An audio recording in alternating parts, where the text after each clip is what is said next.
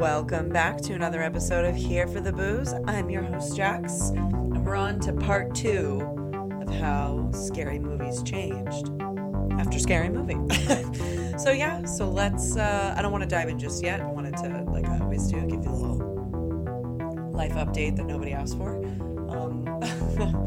Not really much has been going on. Just been trying to enjoy the last weeks of summer and last weeks without kids at school, so that's been pretty good.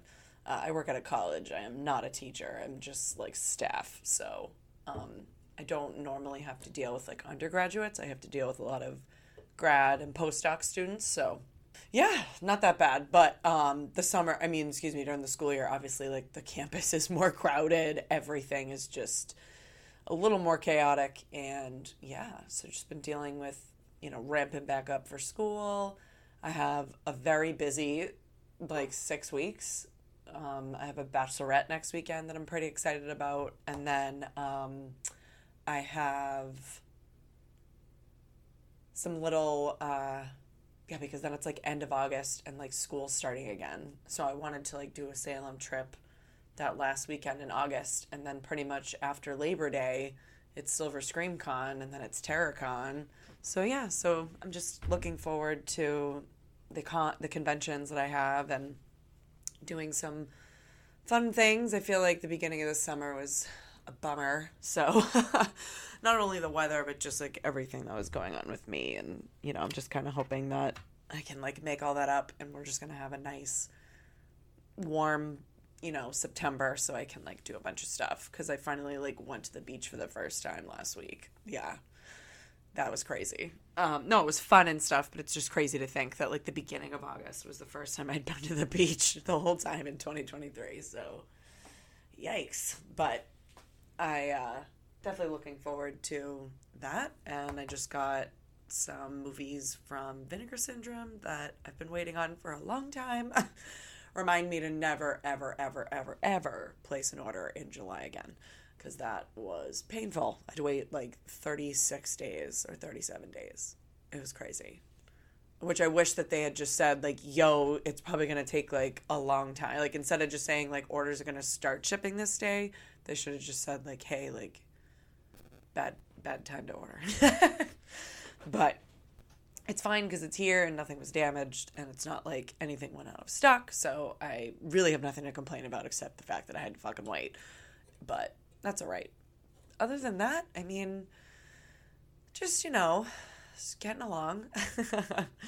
But writing this episode was actually, pretty fun because 2006 had some pretty good movies, and then 2007 had a shit ton of bangers. So let's just fucking jump right in then, right? Let's just get into it.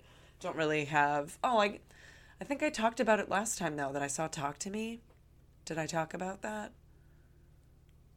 I feel like I did.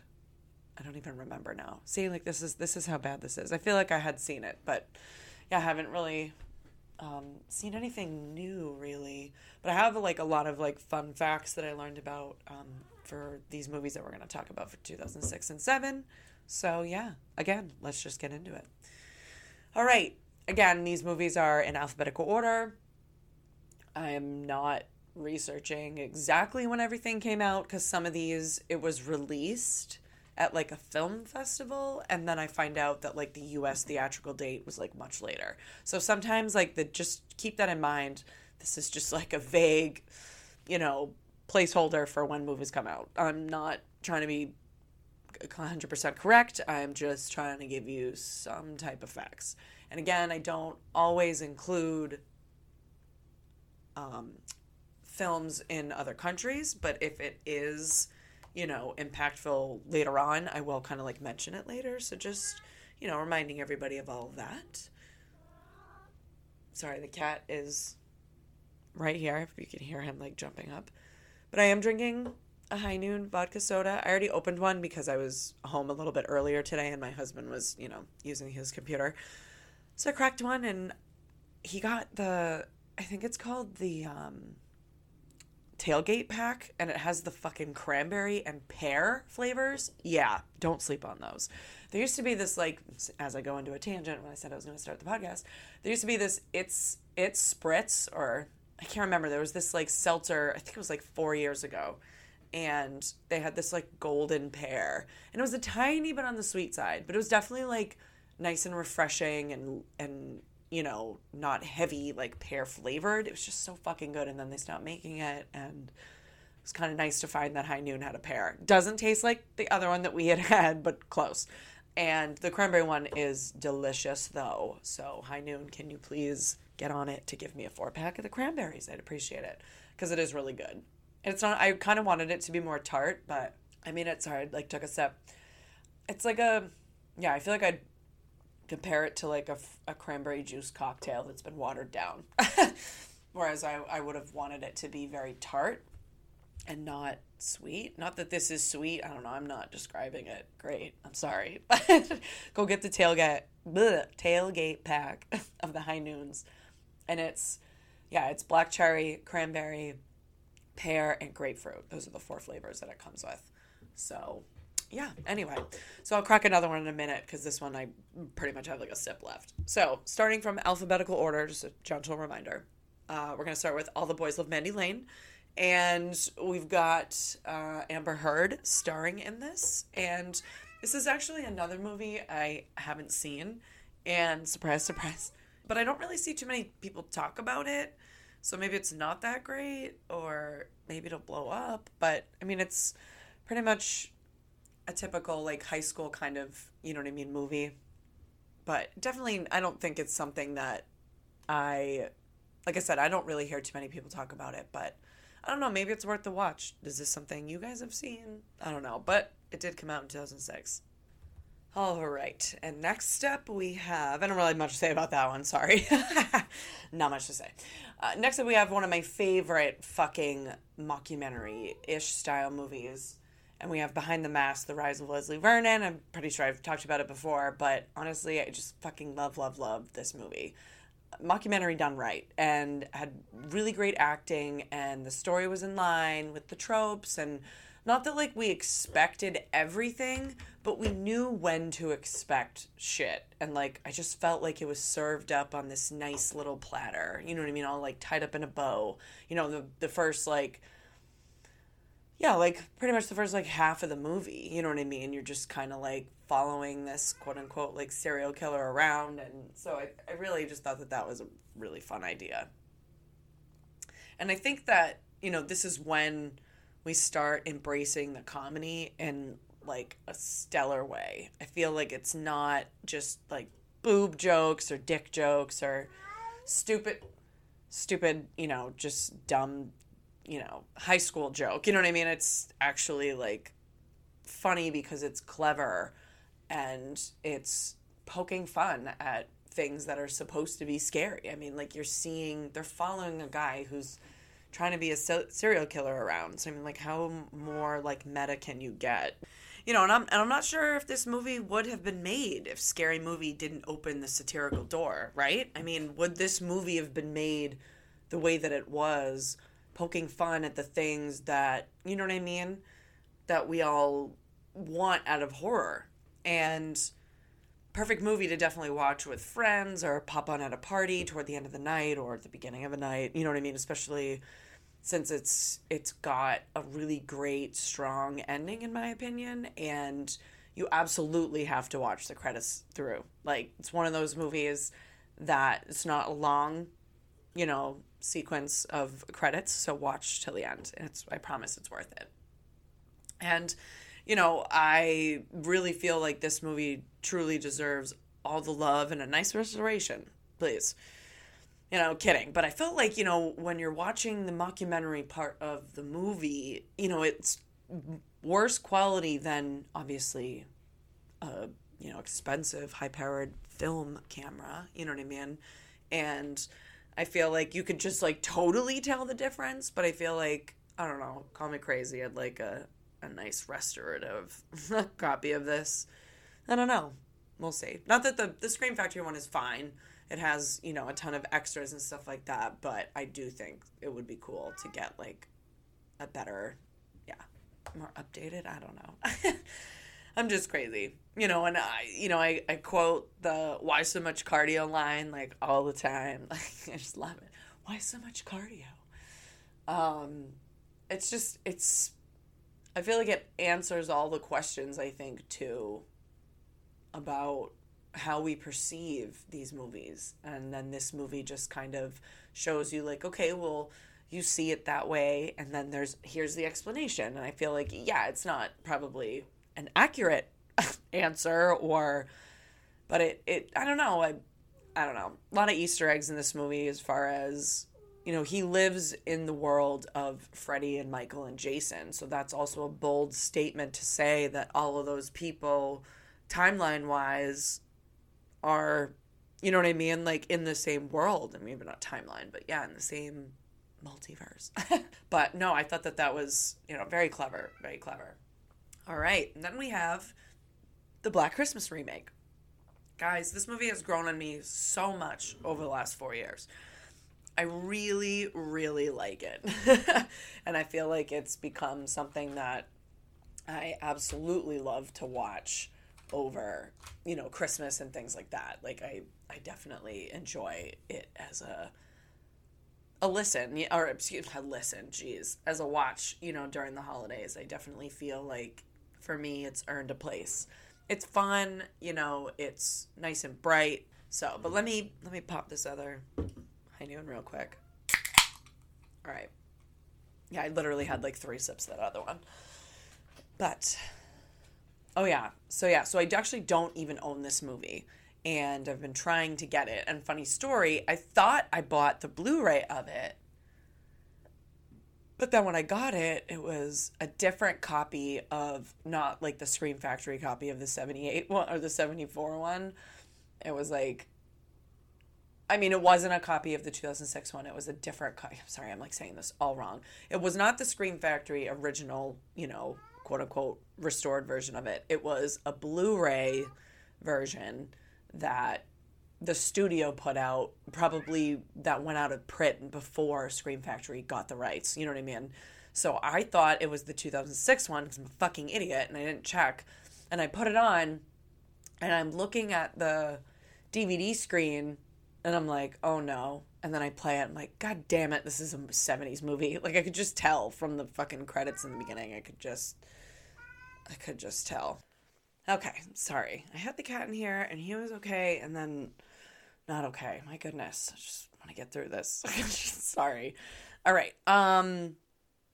So anyway, yeah, I really wanted to own, the 2006 one on Blu-ray. That failed. And it's never, I mean, let me say it this way. It is for free, like Hulu, but I have to have a subscription. I think it's been on, I think Tubi.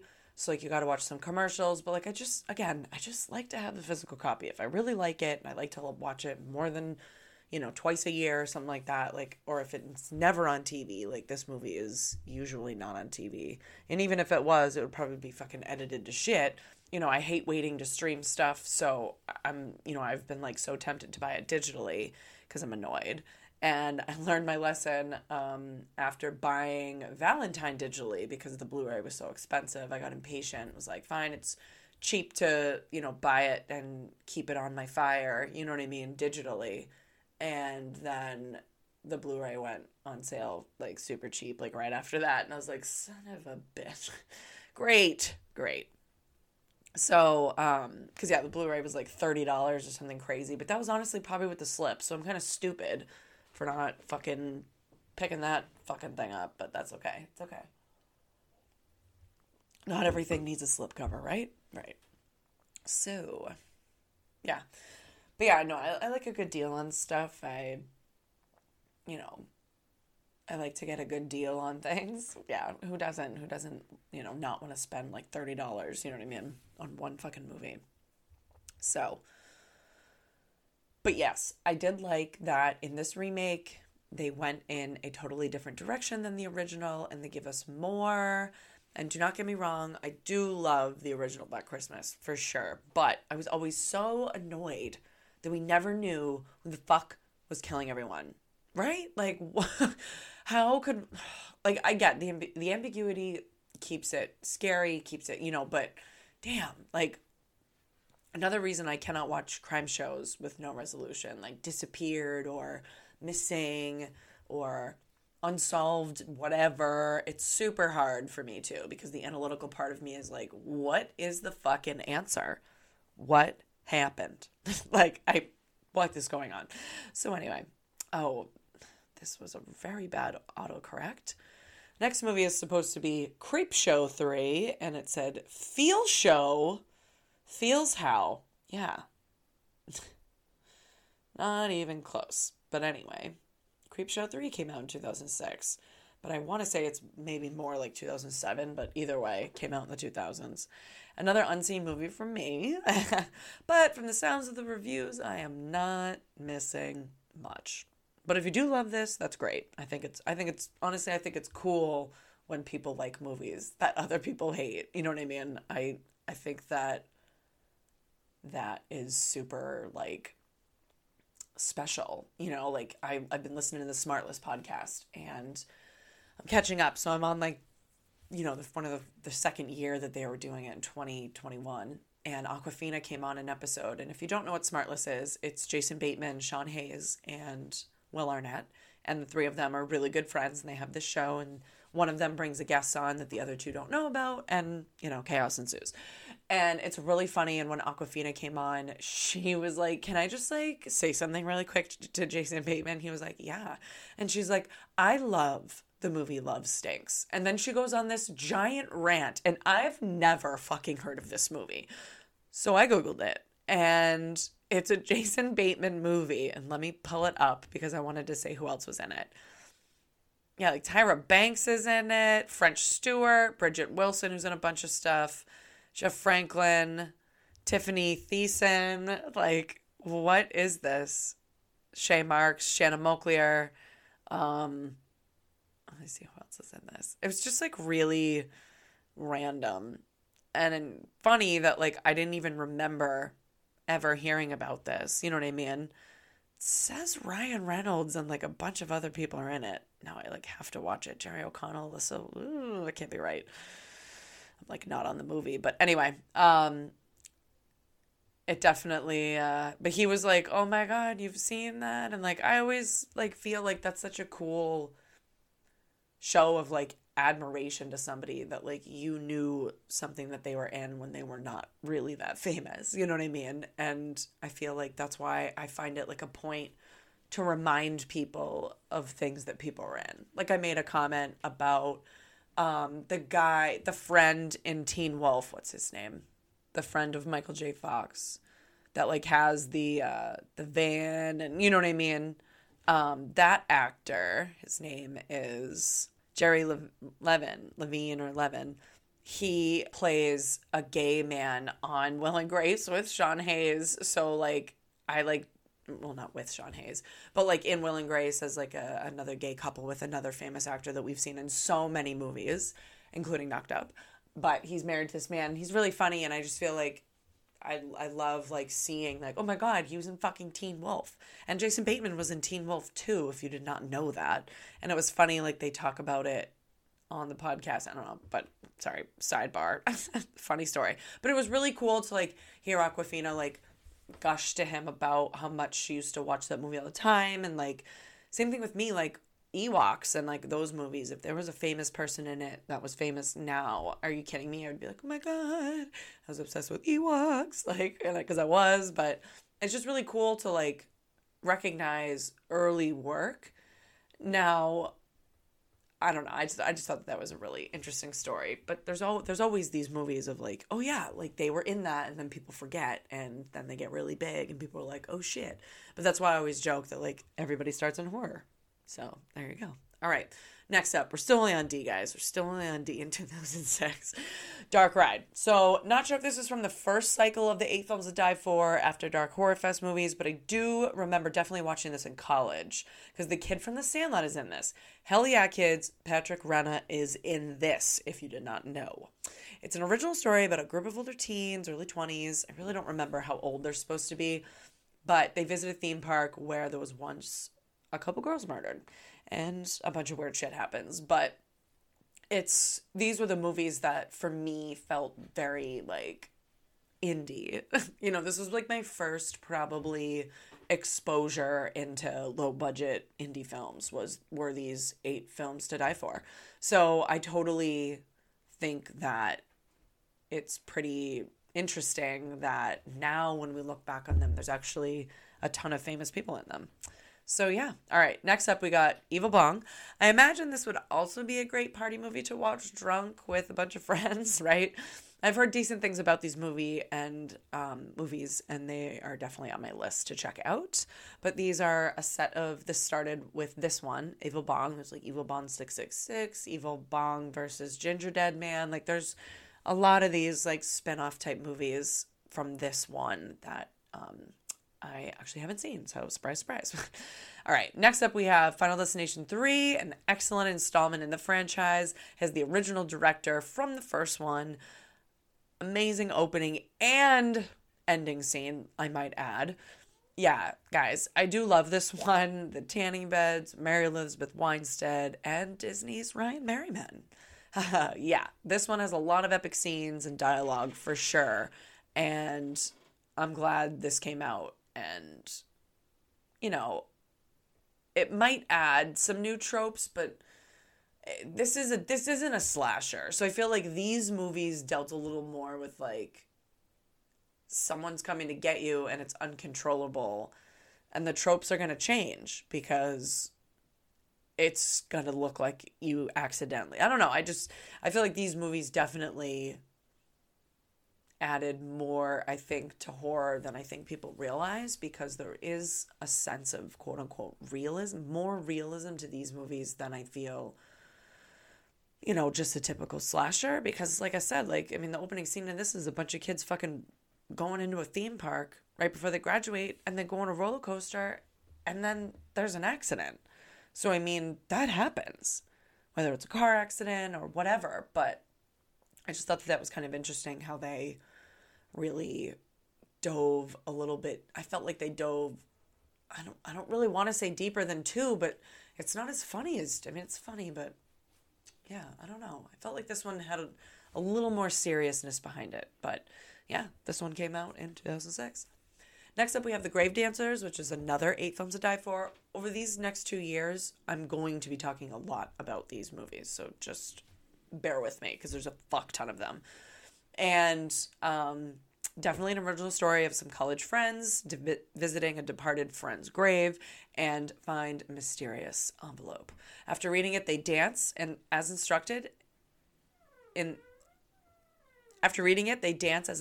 the envelope as a celebration of life, and then weird things start happening. It's been a while since I've actually watched this one too, and I would really love for all these movies to get a Blu-ray upgrade or all be able to be streamed. I know you can stream most of these, so keep your eyes out. Yeah, I wish you could look them up under like the 8 films to die for, but I think you have to like look them up online and then find the individual names of the movies. And then we have The Grudge 2 with Amber Tamblyn. Another one I have not seen. Surprise, surprise. Was this sequel worth it? Maybe I should check it out. I don't know. I feel like I always hear conflicting things about the Grudge movies. But I will say that, and I think I said this when I talked about the first Grudge, like it didn't really leave any impressions on me, especially the ending of it. All I remember is the opening scene of like Sarah Michelle Gellar like walking into that house. Like that's all I remember. And then I don't know what happens the rest of the movie. So the second one, I wasn't rushing out to go watching it. But that's okay. All right. Now we're getting into some real tropey shit. We got Hatchet. Yes. Getting down to the new tropes. This franchise created its own story, tropes, and everything, which is parallel to slashers we love, but upped with gore and ridiculousness in the best ways. We have Adam Green, who is local to Massachusetts, or was a local to Massachusetts, from Holliston, Massachusetts, and he created this story of, somebody who was almost kind of starts like The Burning, you know what I mean, where a bunch of kids are, harassing the local person that looks a little different, stupid shit. But I liked these movies. I felt like you can't take these as serious. They're definitely shocking. I wouldn't say scary. I would say they're definitely a little more shocking because the humor in them is so thick, which is fine. But they are definitely a lot more horror. I just made up a new word. Comedy and horror.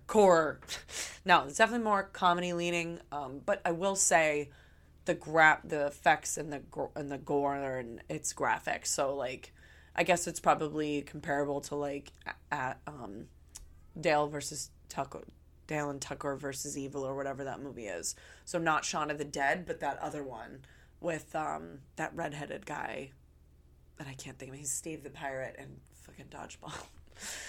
Oh god, I love that movie. Anyway, but yes, so Hatchet came out in 2006, so definitely excited about that. And again, we're coming up with, okay, we're sick of the things that we know.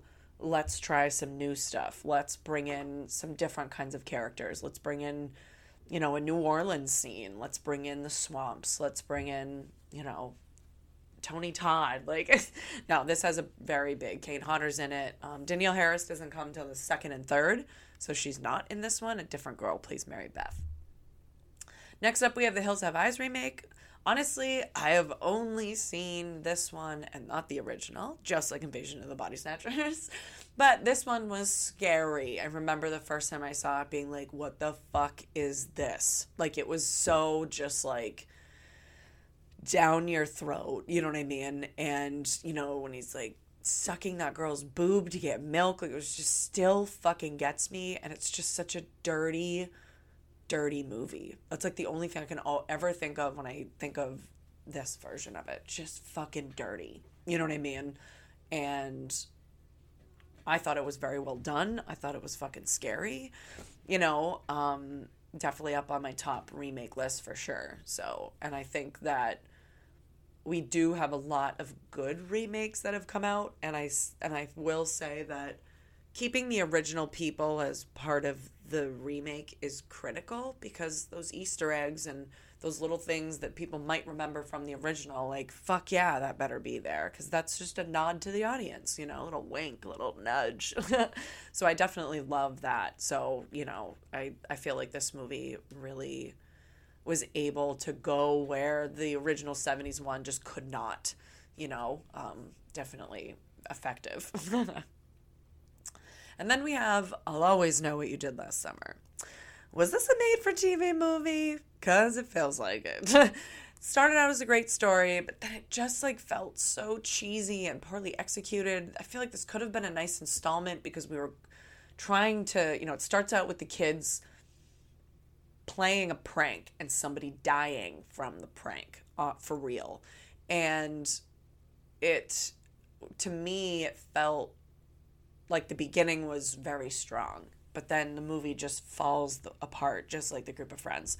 So I'm not sure if that's what it was, or I don't know. It was just really, really frustrating. You know what I mean? Because the first one was great, classic, and then the second one is just kind of like, all right, here we go again. Not bad, but I didn't really feel like, besides Brandy, it added anything to the stories.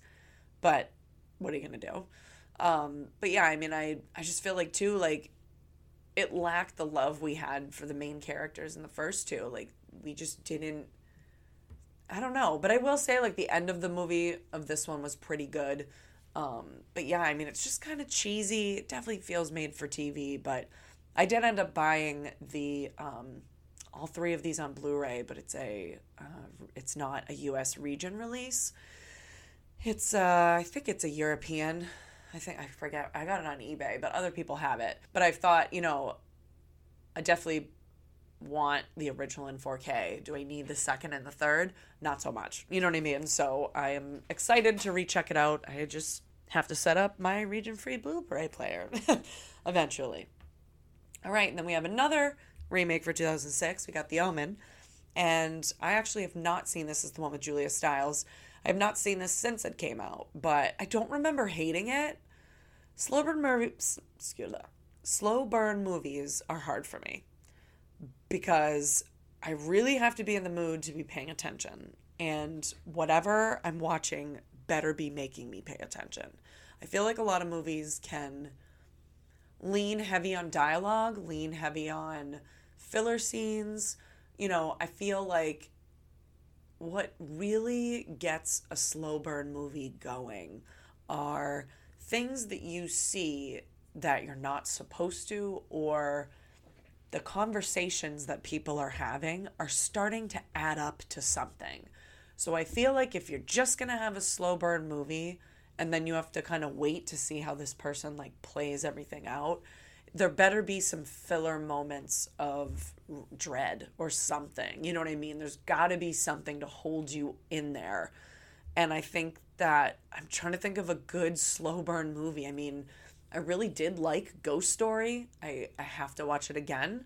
I wanted to actually write an episode about it. I just haven't had the chance because I kind of wanted to get this out and the other series that I just did. So I wanted to really just harp on that. But anyway, I did want to rewatch it because I know people that do like this version. But I also feel like, not that it was shot for shot, but it was definitely like very parallel to the original. They cut out a couple things, you know what I mean? But, maybe I'd like it more now because I'm a little more mature. Who knows? All right, next up, we have Penny Dreadful, another 8 Films to Die For movie that I watched and had an original story for horror. A girl is traumatized after the car accident that killed her parents, and her therapist is taking her on a road trip to the mountains to overcome her fear. Sounds happy, right? Of course things go wrong and shit hits the fan, and I think their car breaks down and like all this stuff. I remember feeling very panicked watching this, and I definitely need to rewatch it. I mean, I think on eBay I saw somebody selling every single 8 Films to Die For, and there's a lot. I think there's over 2 dozen, because I think they did it for 3 or 4 years. I just, don't quote me on that. But it went on for a while. There was a lot of movies that I think people would be surprised, like I'm going to talk about it next. I'm not even going to say it. Not even going to say it. But there's another one that I think people are going to be surprised, like, oh my God, I forgot. You know what I mean? But yeah, Penny Dreadful, I feel like nobody talks about. Nobody's really talked about this movie. So there you go. Go try to find it. I think Mimi Rogers is in it. I think there was somebody pretty famous in it. So anyway, definitely go check it out. It was worth it. Small, closed sets and scenes and claustrophobic type scenarios, you know what I mean? So I feel like if you like those kinds of things, this is right up your alley. And then we have Saw 3, another third franchise installment this year. Crazy. And this is the Saw that really took a hard left on the violence and the revenge. I really like the topic of Jeff overcoming being vengeful over his son's death. Darren Lynn Bousman did another fantastic job in this movie.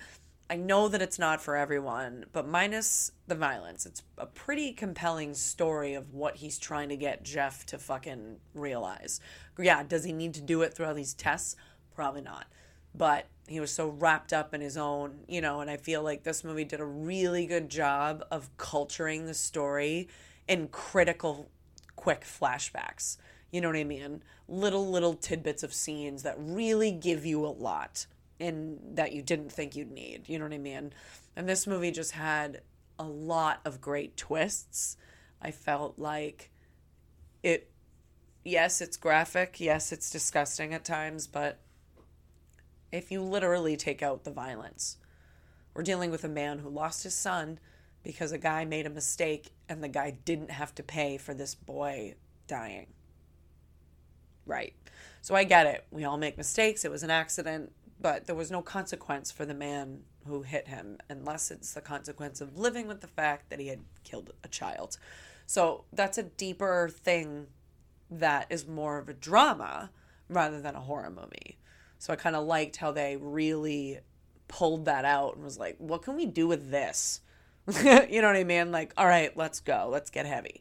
So, I definitely, props on my end for that movie. Next up, we have See No Evil. Now, I think I saw this one, but now I think I'm honestly confusing these movies with the Chrome Skull ones because Danielle Harris is in both of the part twos of them, and I'm just a fucking idiot. And I know I watched Chrome Skull, the first one, and I think that that's why I'm like, I don't know if I saw the first See No Evil. Oops. So yeah, but this was a new style of slashers and the story is original. It's a scene of graphic murders, and then 4 years later, a bunch of people go back to the hotel to clean it out and some shit happens, and I definitely need to rewatch it or watch it for the first time. Probably I think I'm confusing Chrome Skull and this, even though they're not the same. FYI, not the same. Not at all. I just, like I said, Danielle's in both part twos, Danielle Harris, and I think I'm just fucking crazy. And I think I watched the Chrome Skull part one, and then because I think when I was watching the See No Evil 2, I was like, I don't know if I've seen this, and then I was like, have I? And then now I'm just getting confused with a totally different set of movies. Good job, Jackie. What kind of fan are you? Great. No, I'm just kidding. So yeah, See No Evil. All right, well, almost to the end of 2006. All right, then we have Silent Hill. Ugh, it's such a dark movie. Meaning, it's been hard to watch because it's bright out. So, it's been a while since I've seen this, and it's based on a video game. This movie is about a woman whose daughter has nightmares and screams out about Silent Hill. The mother takes her daughter there, and then the daughter goes missing. Right? Like, what? Crazy. Anyway, another original story without slasher tropes. So now we're getting more leaning into the video games, but this one did a better job than House of the Dead, as I explained. So I know that these movies have a pretty big following. So maybe I'll wait till the fall or winter to watch it when it's fucking dark out. And I'd be able to without all the glare on my TV. All right. And then we have Texas Chainsaw Massacre, The Beginning. Not my favorite installment, but I do love Jordana Brewster and thought that this movie was decent enough. But here we have a prequel to the franchise that feels very similar to the Texas Chainsaw Massacre with Jessica Biel. And the only thing that's different is the fact that the characters are different. It takes place a few years, I think, before, like a year or two before the Texas Chainsaw Massacre. So, I mean, but we have a young Matt Bomer. Goes without saying, everybody starts in horror. No, shirtless young Matt Bomer. Excuse me. Yeah, worth it. No, I will say that there are a lot of scary moments in this one, but not as much as the first one, I will say. This one, there are a couple that are but not as bad as, it's not as strong, but the ending will definitely make you feel like it is. So that's the only thing. So yeah, good, but not the best. Up next, we have Teresa. Is Josh Duhamel shirtless in a horror movie? Yes, please. Also, Olivia Wilde and Melissa George and other 2000 actors. It's about a bunch of friends backpacking in Brazil, and they party, but are drugged, and all their stuff is stolen, and the adventure begins. So it's like a tiny slice into the story, but they try and find help, and of course they fall victims to the Oregon black market, which is gross, and I'm sure fucking ruthless. Kind of like 12-Hour Shift, another great fucking movie. But I definitely saw this years ago. I think it was on either HBO or it was on, what's it called? Tubi. But, I feel like it was okay. I feel like I've watched so many movies. Like, a lot of them are a blur. Unless I've seen them more than once, it's a blur. Or if I watched it recently, it's a blur. But yeah, another one I should probably add to my list. But yeah, I mean, I feel like I have heard about some people talk about this movie because I think the streaming access availability has been fairly okay on this one. So it's not like it's been lost, you know what I mean? And lastly, we have the remake of When a Stranger Calls. So I own it and have probably seen it twice. And the last time was in 2012. So I don't really remember if it's exactly like the original or if it did change everything. From the reviews, it sounds like the remake of Cabin Fever in 2016, word for word and unnecessarily remade. What I don't understand is how you can make a movie not scary. Not saying that it's easy, but out of everyone that works on a movie, no one can help? I don't know. I just feel like it happens so often where the movie is just not scary and it's a fucking horror movie and you're like, how did you want to make a horror movie? How did you get the right? How did you get approved? All right, so we got the honorable mention lists on both of these are fucking massive because these 2 years had a ton of movies. So let's get through it. Fido always saw the cover of this and thought, a zombie for a dog. Weird. Has anybody seen it? I have not. Nightmare Man with Tiffany Shepis saw it and was a little weird. I'll leave it at that. Just weird scenes and weird dialogue. It wasn't a bad movie. It just, yeah. I'll just leave it at that. Pulse with a young Kristen Bell, a Japanese remake. Pumpkinhead, Ashes to Ashes. What the heck? These go on forever. Barely even saw the first one. And then we got Underworld, Evolution, Wicked Little Things, another 8 Films to Die For movie, and how am I just realizing that Scout Taylor Compton is in it? Oh, God. Well, I probably did see it in 2007, so there's that. And I honestly don't remember it. And then last up, we have The Working Man with of course, the Nick Cage. Oh, man, how cheesy was he in this? I know so many people that actually like this over the original. And I have to say, I don't even know if I've seen the Nick Cage one.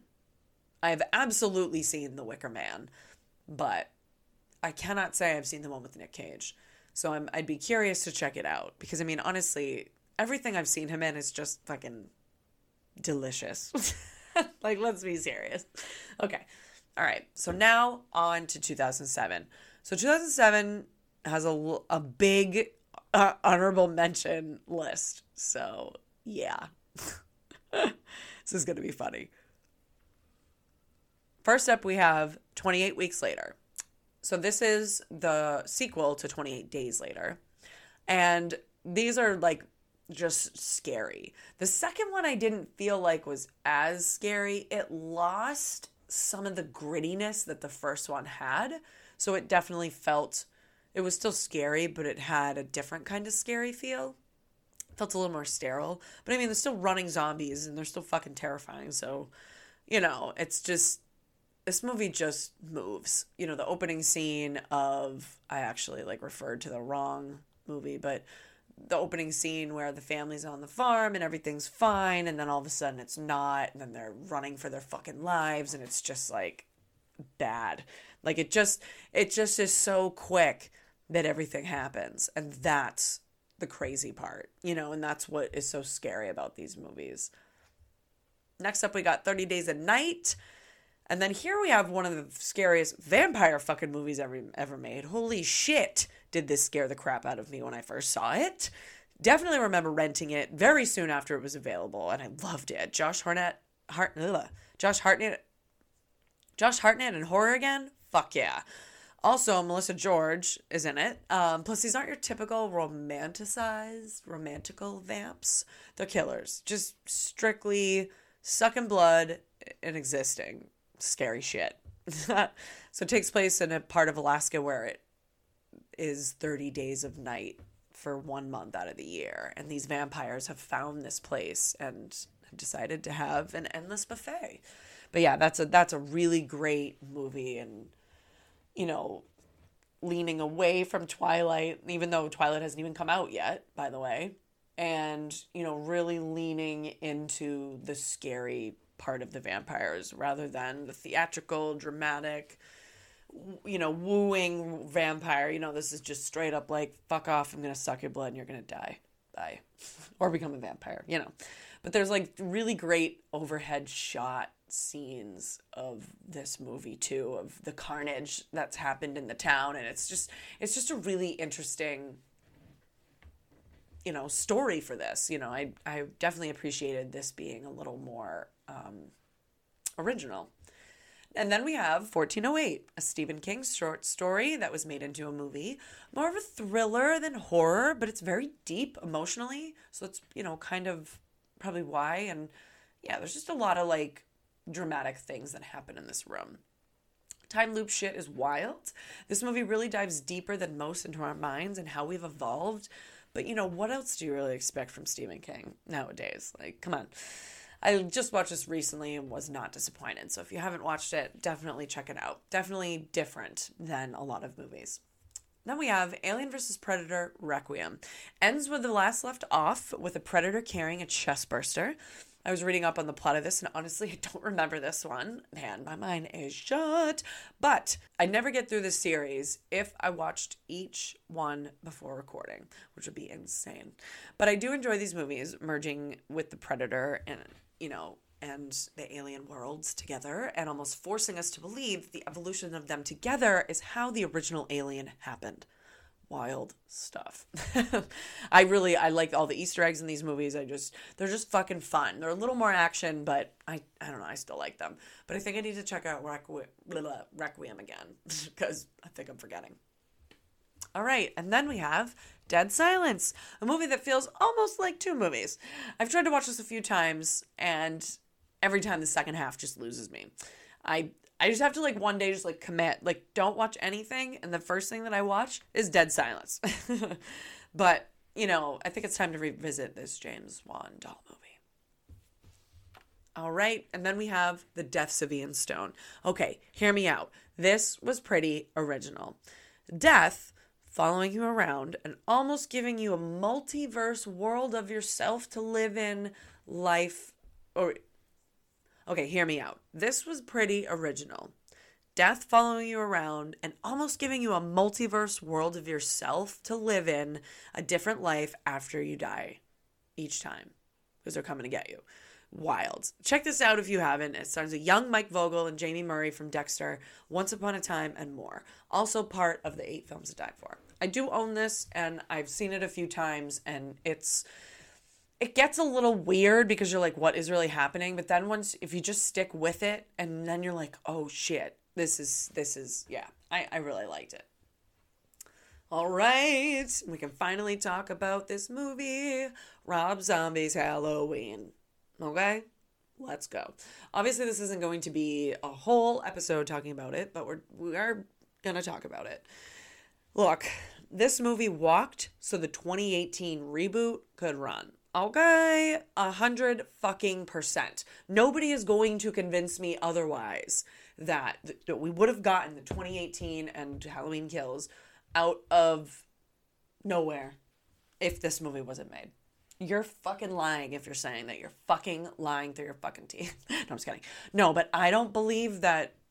I just, but for real, this movie was so much more brutal than the original. And I liked that. I liked that he was ruthless and we got to see more. I liked that it was modern, but he kept it in some of the things from the original one. I used to not like it over the original, but over the last 5 or 6 years, it's absolutely grown on me. And obviously because Danielle's in it, I fucking love it. But, I just really feel like it's not as bad as everybody fucking loves to say that it is. I feel like he did a better job than most people do in reboots. I feel like he was trying to make his own movie. So, of course, it's not going to be the cookie cutter Halloween that we all watched when we were younger. It's not going to be the movie that, in 2007 that you can watch with your children. No, of course he was going to make it way more vulgar. But yeah, I'm glad it came out. But I definitely don't think we would be seeing, or we would have seen Michael Myers the way we saw him. Yeah, he leaned in on the sister story. He leaned in on, some things that people didn't really love, like the trailer, low life that Michael had. Some people didn't like that opening part of him was a big bulk of the movie. And for me, I felt like without it, the movie would have had a very boring cookie cutter tone. And that's not Rob Zombie. So, you know what I mean? I feel like you're not going to force him to make a fucking, I don't know. Like, I mean, I'm surprised he did the Munsters. Shit. You know what I mean? But back in 2007, no, I would have never thought it would have been a gentle movie. But anyway. All right. Speaking of gentle movies, Hostel Part 2. Love the girl power in this movie. After listening to Heather's interview on Talk Scary to Me about her death scene in this, kind of breaks my heart for other horror actresses. Little traumatizing, and being upside down and tied up naked, I might add, is fucking scary. But I do love that Roger Bart and fucking Richard Burgi are in this, and, it's a little more humorous than the first one, but still I feel like almost just as scary. You know what I mean? I feel like this one has a different outcome than the first one, and it has a totally different dynamic to the girls and the people that we follow, who then some of them get killed. So I liked that they went a totally different way. I really liked that. So if you haven't seen it, go watch it. Okay, and next up we have The Mist, another Stephen King novel. This time, though, he turned it into a movie. And boy, does this one pack a fucking punch. The ending? Yeah. Whew. I remember the first time I read the book. So this is 2007. So I probably read the book in high school. I probably read it. I don't even know when it came out. I could have even read it in college, but I don't know. I didn't look that up before talking about this, but I do remember reading the book before seeing the movie. And I remember reading the book and the way he describes what they're seeing in the mist, and the scene in the garage when the kid gets taken, and toward the beginning when they see the mist in the garage and stuff like that. I feel like the book describes it with so much more dread that you already know in the book what's gonna fucking happen. Whereas in the movie, only if you've read the book. Because there were certain parts of the movie that I'm not... See, this is where, my mind gets fuzzy. I like furry. Gets fuzzy because I don't remember if the book... Obviously, not everything from the book is in there. But I do think that it does have a lot more emphasis on the army base that's there. I know, this is a book that I would love to read, and The Cell was also a great, great book. I cried reading that. I don't really cry reading Stephen King books, but that one was hard because somebody died in The Cell, and the way it was, I just remember being in my mom's bed, just fucking crying, oh my God, this is terrible. Anyway, tangent. But yeah, I do have a goal to revisit all the King books that I've read. I've just been a little lazy. So I gotta stop that, but that's all right. Okay. Then we got P2. Unleashed our fear of being in a parking garage alone. So thank you. But it, brought that to new heights, if you will. Haha. And, this movie is pretty good, although I feel like you can kind of see the ending from afar, which kind of sucks. So I will say, I hate it when you know the thick of the plot too early. And some people, that can be a catalyst for a twist. Some people, if you're going to reveal it early. But if you're just going to, fucking dangle it in front of everybody and just throw it out there and then continue the movie with that information and that's it, I don't know. Maybe I need to revisit this. It's been a bit, but I remember it was pretty thrilling. It was original, cat and mouse type of game. You know what I mean? I definitely liked it. I don't remember hating it, but I do think I remember being fuck, I know what's going to happen. You know what I mean? But I feel like this was also the time when the storytelling wasn't as, what's the word? Because I don't want to put people down because I'm not a fucking writer. I'm not trying to be nice, but the thought process of some of these movies was not as in depth as it should be. In my opinion, horror movies cannot be surface level. Absolutely not. That's a boring movie right there. even in comedy, it's fucking boring unless you're going to take that material and do something special with it and really highlight some great things and, be insightful. And I just feel like, horror can really get pigeonholed into like, people are dead. It's a killer. We kill him at the end. It was your ex-boyfriend. Yay. Like, and that's not fun anymore. It's only fun if it's your ex-boyfriend. If we thought it was him and he was cleared as a suspect and then he's really your boyfriend from middle school that then changed his name. Like, do you know what I mean? Like, I just feel like it's got to be a fucking dumb, complicated story to really win me over. You know what I mean? That's really what I'm saying. Write better. No, I'm just joking. All right. Next up, we got Planet Terror, Grindhouse, Death Proof. However you want to refer to that double feature, Grindhouse, whatever. But this is when it came out. And finally we get to briefly talk about my favorite Tarantino movie, Death Proof. Yeah, I know it's a double feature, but I've really only seen Planet Terror once. Surprise, surprise. And I know they're both good and, of course, perfectly shot. The music just so in sync with, with what's going down, like, in the movie. Like, Quentin just has this fucking amazing brain, or people around him I don't even know who picks the music for his movies. I have no idea if it's him. I would love to hear that creative process or a tiny piece of it, you know what I mean? But I've always been curious how, it happens. But like, I literally remember the first time I watched it. I was dating this guy and he knew that I think I had said, like, he wanted to watch a comedy, and I was like, ugh, I've already seen it. It's dumb, or I don't like that movie or whatever. And he asked me if I had seen Death Proof, and I was like, no. And it was 2011 at this point, and he was like, what do you mean? And I was like, I've never seen it. Like, what do you mean? What do I mean? I've never seen it. And no, this is also the transitional period where movie rental places were not existent. I don't really know if Redbox was a thing. Netflix was transitioning to streaming and they were not doing the Blu-rays or anything anymore. So, or they were like leaning away from it and there was only like certain things you could get. So like it was kind of hard to watch something if it wasn't in the theater. And we watched it. And I remember immediately being like, oh, God.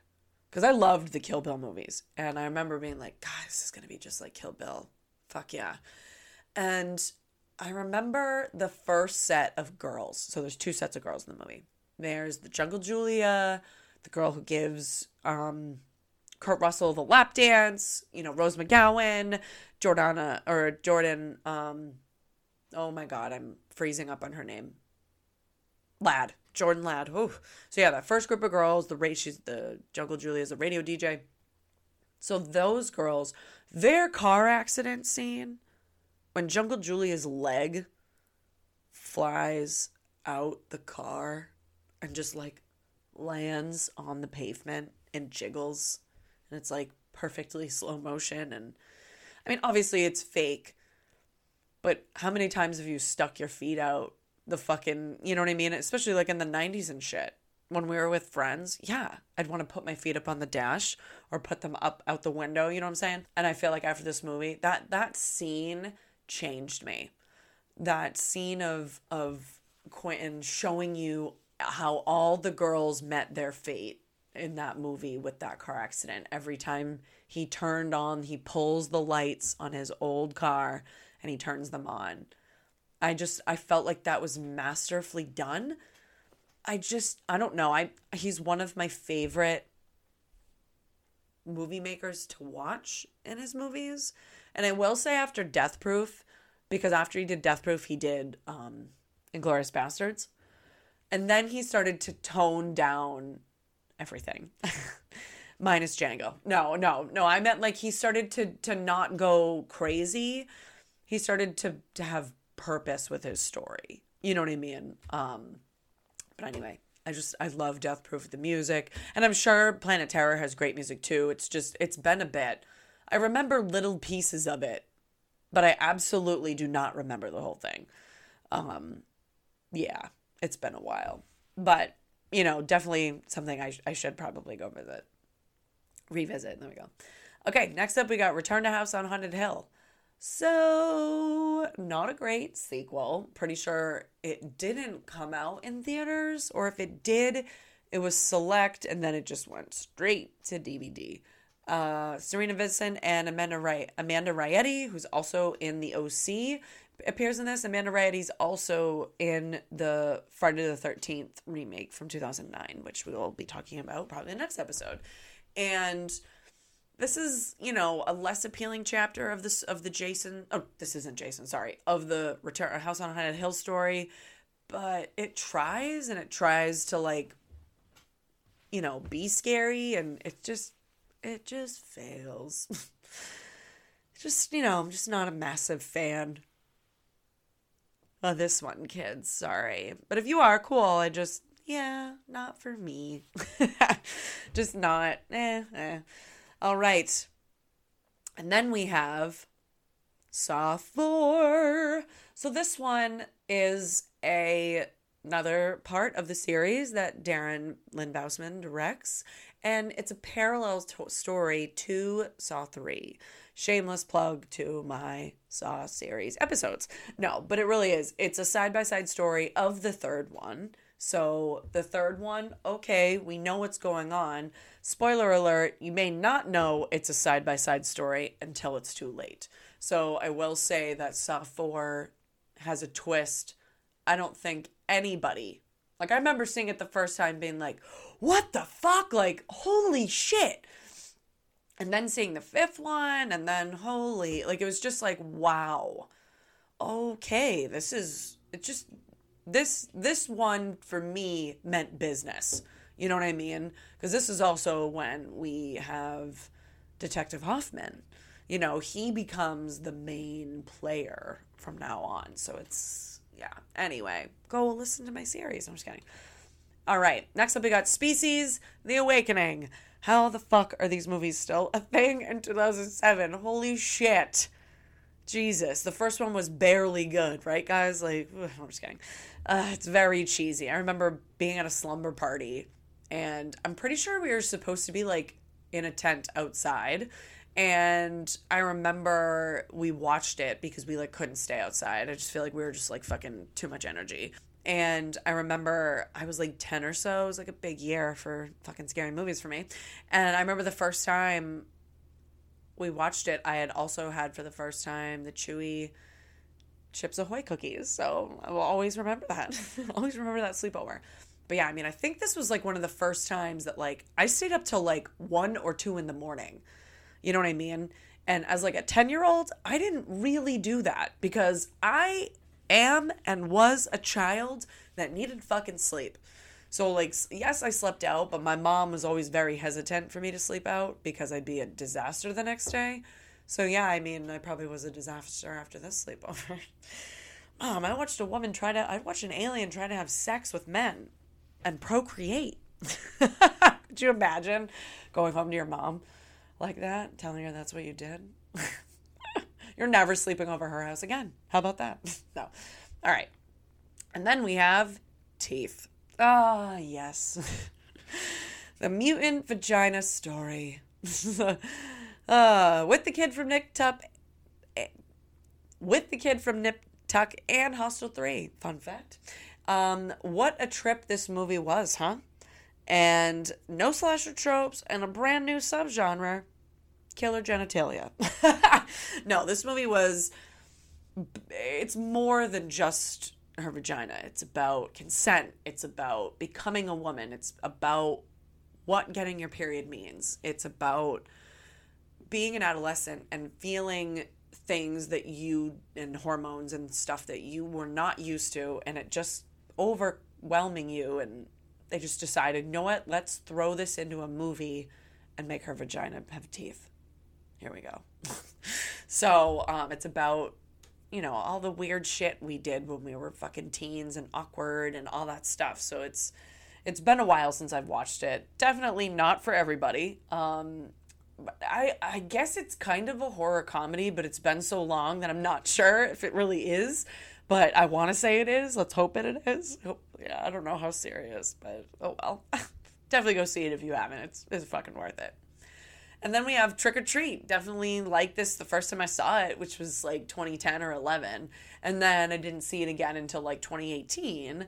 You know, I just, such a great anthology comic style story. You know what I mean? I feel like I love that they embraced little Tales from the Crypt, little Creep Show, little, you know, Goosebumps, a little bit of that, and really gave us a great wraparound story. You know what I mean? Oh, the music, the vinyl, amazing. Michael Dougherty did an excellent job on this as one of his first movies. And, you know, there's lots of recognizable stars in this. Leslie Bibb, Brian Cox, Anna Paquin, lots of other people that I don't know their names off the top of my head. But definitely worth checking out if you have not yet. And if you haven't, I don't know what the fuck you've been doing. No, I'm just kidding. No, but seriously, go check it out. It's worth it. It's really fun movie. Definitely, probably, you know, I bet you could watch this at a party. I mean, I showed it at a movie night at Exhibit A back in the fall. Yeah, I did do it for Halloween. Yep, because we dressed up. And because it was outside, that's why I was like trying to remember. Yeah, we did it in the fall and it was really fun. And a lot of people came up to me after the movie and were like, wow, that was really great. And then when I started telling them other facts about it, they were like, oh my God, I had no idea. And this was such a great movie. How has this gone under the radar? And how is this not on TV? And I think now they might show it on AMC Plus, but I'm not sure because Warner Brothers owns it. So it was on, I think it was on Max for a bit. Just keep your eyes peeled. I feel like it shows up on free streaming every now and then. So if you haven't seen it or if it's been a bit, you know, don't forget to go check it out. All right. And last, before we get through this giant fucking list of honorable mentions, holy crap, I just scrolled through it. Jesus. I told you, 2007 had a fuck ton of movies. Last but not least, for the big movies that we're going to talk a lot about is Vacancy. Now, I totally forgot fucking Ethan Embry was in this, but we have Ethan Embry, Luke Wilson, and Kate Beckinsale starring in this very gripping thriller. Luke and Kate play a couple that stays in a motel and discovers that they make snuff films there from a tape that they find in their room. Totally remember renting this, and it was scary, an original story for sure. And, you know, damn, it's been a while. I remember it kind of reminded me of a little bit of like Joyride in that scene where it's cat and mouse type of scenario. And it really had a good twist in the story. And I think there's other movies in this. I think this is a franchise, quote unquote. I think there are more of these, but don't quote me on that. I think there's at least one more. I don't think Luke Wilson's in it or Kate Beckinsale, but you know, I'm actually not surprised to see her in a horror movie. So, you know, that's pretty cool. It's pretty cool. But yeah, I mean, that movie totally, you know, I feel like there's so many original movies that came out this year. You know what I mean? And I'm about to go through so many more. So why don't I do that before I have my fucking speech? All right, first up we got Borderland, another 8 Films to Die For movie. Also, Drive Through with Leighton Messner and Nicholas D'Agostino from Final Destination 5. I'm like just ranting off random movies that I've found. Well, Nick was in Final Destination 5, sorry, not Leighton. That movie, Drive Through, had really bad reviews. Yikes. Ed Gein, The Butcher of Plainfield with Kane Hodder. Frontiers, which is also part of the 8 Films to Die For, but it's French, and it just got a nice release recently, and I bet a bunch of you just bought it. I think Second Sight just did a really nice release of it. So if you didn't know, it was part of the 8 Films to Die For. So it came out in 2007, and yeah, it was released under this film After Dark Film Fest. Then we have Hills Have Eyes Part 2. Definitely like this one. Unsure if it's the same as the Part 2 original. Kind of like, you know, is it the same or is it totally different? It's an army that has been infiltrated by these, people in the hills and whatnot. So I liked it. It had a lot of recognizable people in it. I'm not going to list them off, but I definitely was pleasantly surprised watching Hills on Vice Part 2. Next up, we got The Hitcher with Sophia Bush. Again, don't remember watching this. Sometimes these kind of cat and mouse games and movies annoy me, because if they're solely based on him just fucking chasing after her the whole movie, yeah, gets a little boring. You know what I mean? It's just kind of like, cool, she hides, he finds her, she hides, he finds her. Like, it's kind of like how The Walking Dead just got into that fucking endless time loop of, ooh, let's build a community. Oh no, it got taken over and destroyed. Let's build a community. Oh no, it got taken over and destroyed. Like, I feel like we can't keep falling victim to our own storylines and repetitiveness. So, I'm thankful that at least some movies don't do that. Next up, we got Inside, that French pregnancy invasion movie. Oof, that movie is fucking crazy, but fucking good. Like, I would want to buy a nice copy of that because it was fucking good. There's not a lot of dialogue in it, so I feel like for me, because of the subtitle thing where I don't love subtitles because I feel like I miss the movie because I'm just like fucking reading, so I don't love it all the time, but I feel like with this one it's okay because it's not a conversating movie. They're not just talking throughout it. So it works. Then we got Lake Placid 2, which gets a mention, if only for Betty White. So some great one-liners in those movies. If you haven't seen the fucking, gifs of it, then I don't know what you've been doing. No, I'm just kidding. No, but fun movies. There's not really like tropes, I would say, in alligator movies, but if anything, the tropes are like swimming in the water and like doing things you're not supposed to be doing, drinking and swimming in the water, or somebody tells you that there's alligators in there and then they still go swimming. You know what I mean? So I've never seen all of the Lake Placid movies. I think I've barely seen the first 1 and 2. Then we have The Messengers with Kristen Stewart right before she did Twilight. What did I say? Everybody starts in horror. No, I'm just kidding. Shouldn't start in horror, but she's in this. And I think it's the one where, like, a murder of crows, like, follows her and shit. Am I saying it right? I'm just kidding. I don't really remember what it's about, but I remember there was a lot of crows, a scarecrow, or maybe that was the second one. I don't fucking know. Unmemorable movie on my end, but I also saw it fucking, like, 15 years ago. Is that even 15 years ago? No. Yeah, 15 years ago. Yeah. Oh God, that's scary to think about. But yeah, so haven't seen it, but I think I know a couple people. I don't really hear people talking about it now, you know what I mean? But I'm sure some non-horror fan fucking loves it. Excuse me. No. Oh, and why does nobody talk about My Name is Bruce? Found this on the list. It's a comedy horror movie that Bruce Campbell did with Ted Raimi, not Sam. Definitely want to check this out. It looked like Bruce Campbell plays himself as an actor. So, like, the movie's about him, Bruce Campbell, and then, like, people find him, and they're like, oh, yeah, you're Bruce. And I don't know, it's just, the plot seemed really funny and silly, but, like, at the same time, like, perfect for him. And if you've seen this, please show me that you have the DVD or something. I'd be so fucking stoked. But I kind of want to check that out, so I'll keep you guys posted. And then we got another Pumpkinhead installment, Blood Feud. Jesus, how many of those are there? God, I thought there was like 4. I guess there's like 9. No, I'm just kidding. I think there's only like 5 or 6, right? God. And then we have The Reaping with Hilary Swank. Definitely saw it and forgot about it. Feel like I saw it. You know what? I fucking know. I got a fucking story.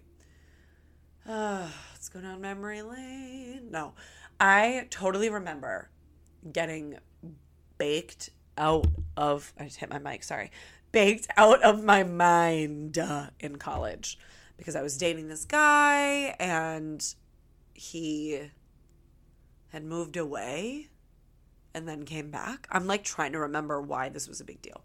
But either way, I think he did like move back. And I was all excited, even though, like, it doesn't mean, like, we're going to be together. But I remember, like, we were talking again and trying to, like, whatever. I wanted to be his girlfriend, and he was just like, I just kind of want to have fun, like most guys in college. And I remember, like, we had, like, a date, and he rolled a blunt.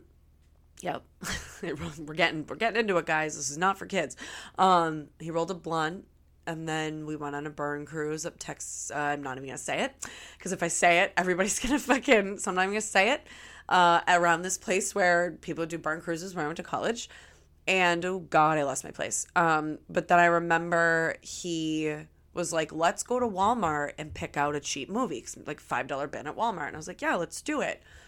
And I remember I was so... But I didn't smoke that regularly in college. I smoked, like, maybe on the weekend. And I don't even think it was every... Actually, it was every weekend. But it wouldn't even be, like, every day on the weekend. It almost always was a Sunday that we would get together and be hungover and smoke, but it was at night and stuff. But if I smoked, yeah, like, so this date was kind of like a non-regular smoking time for me.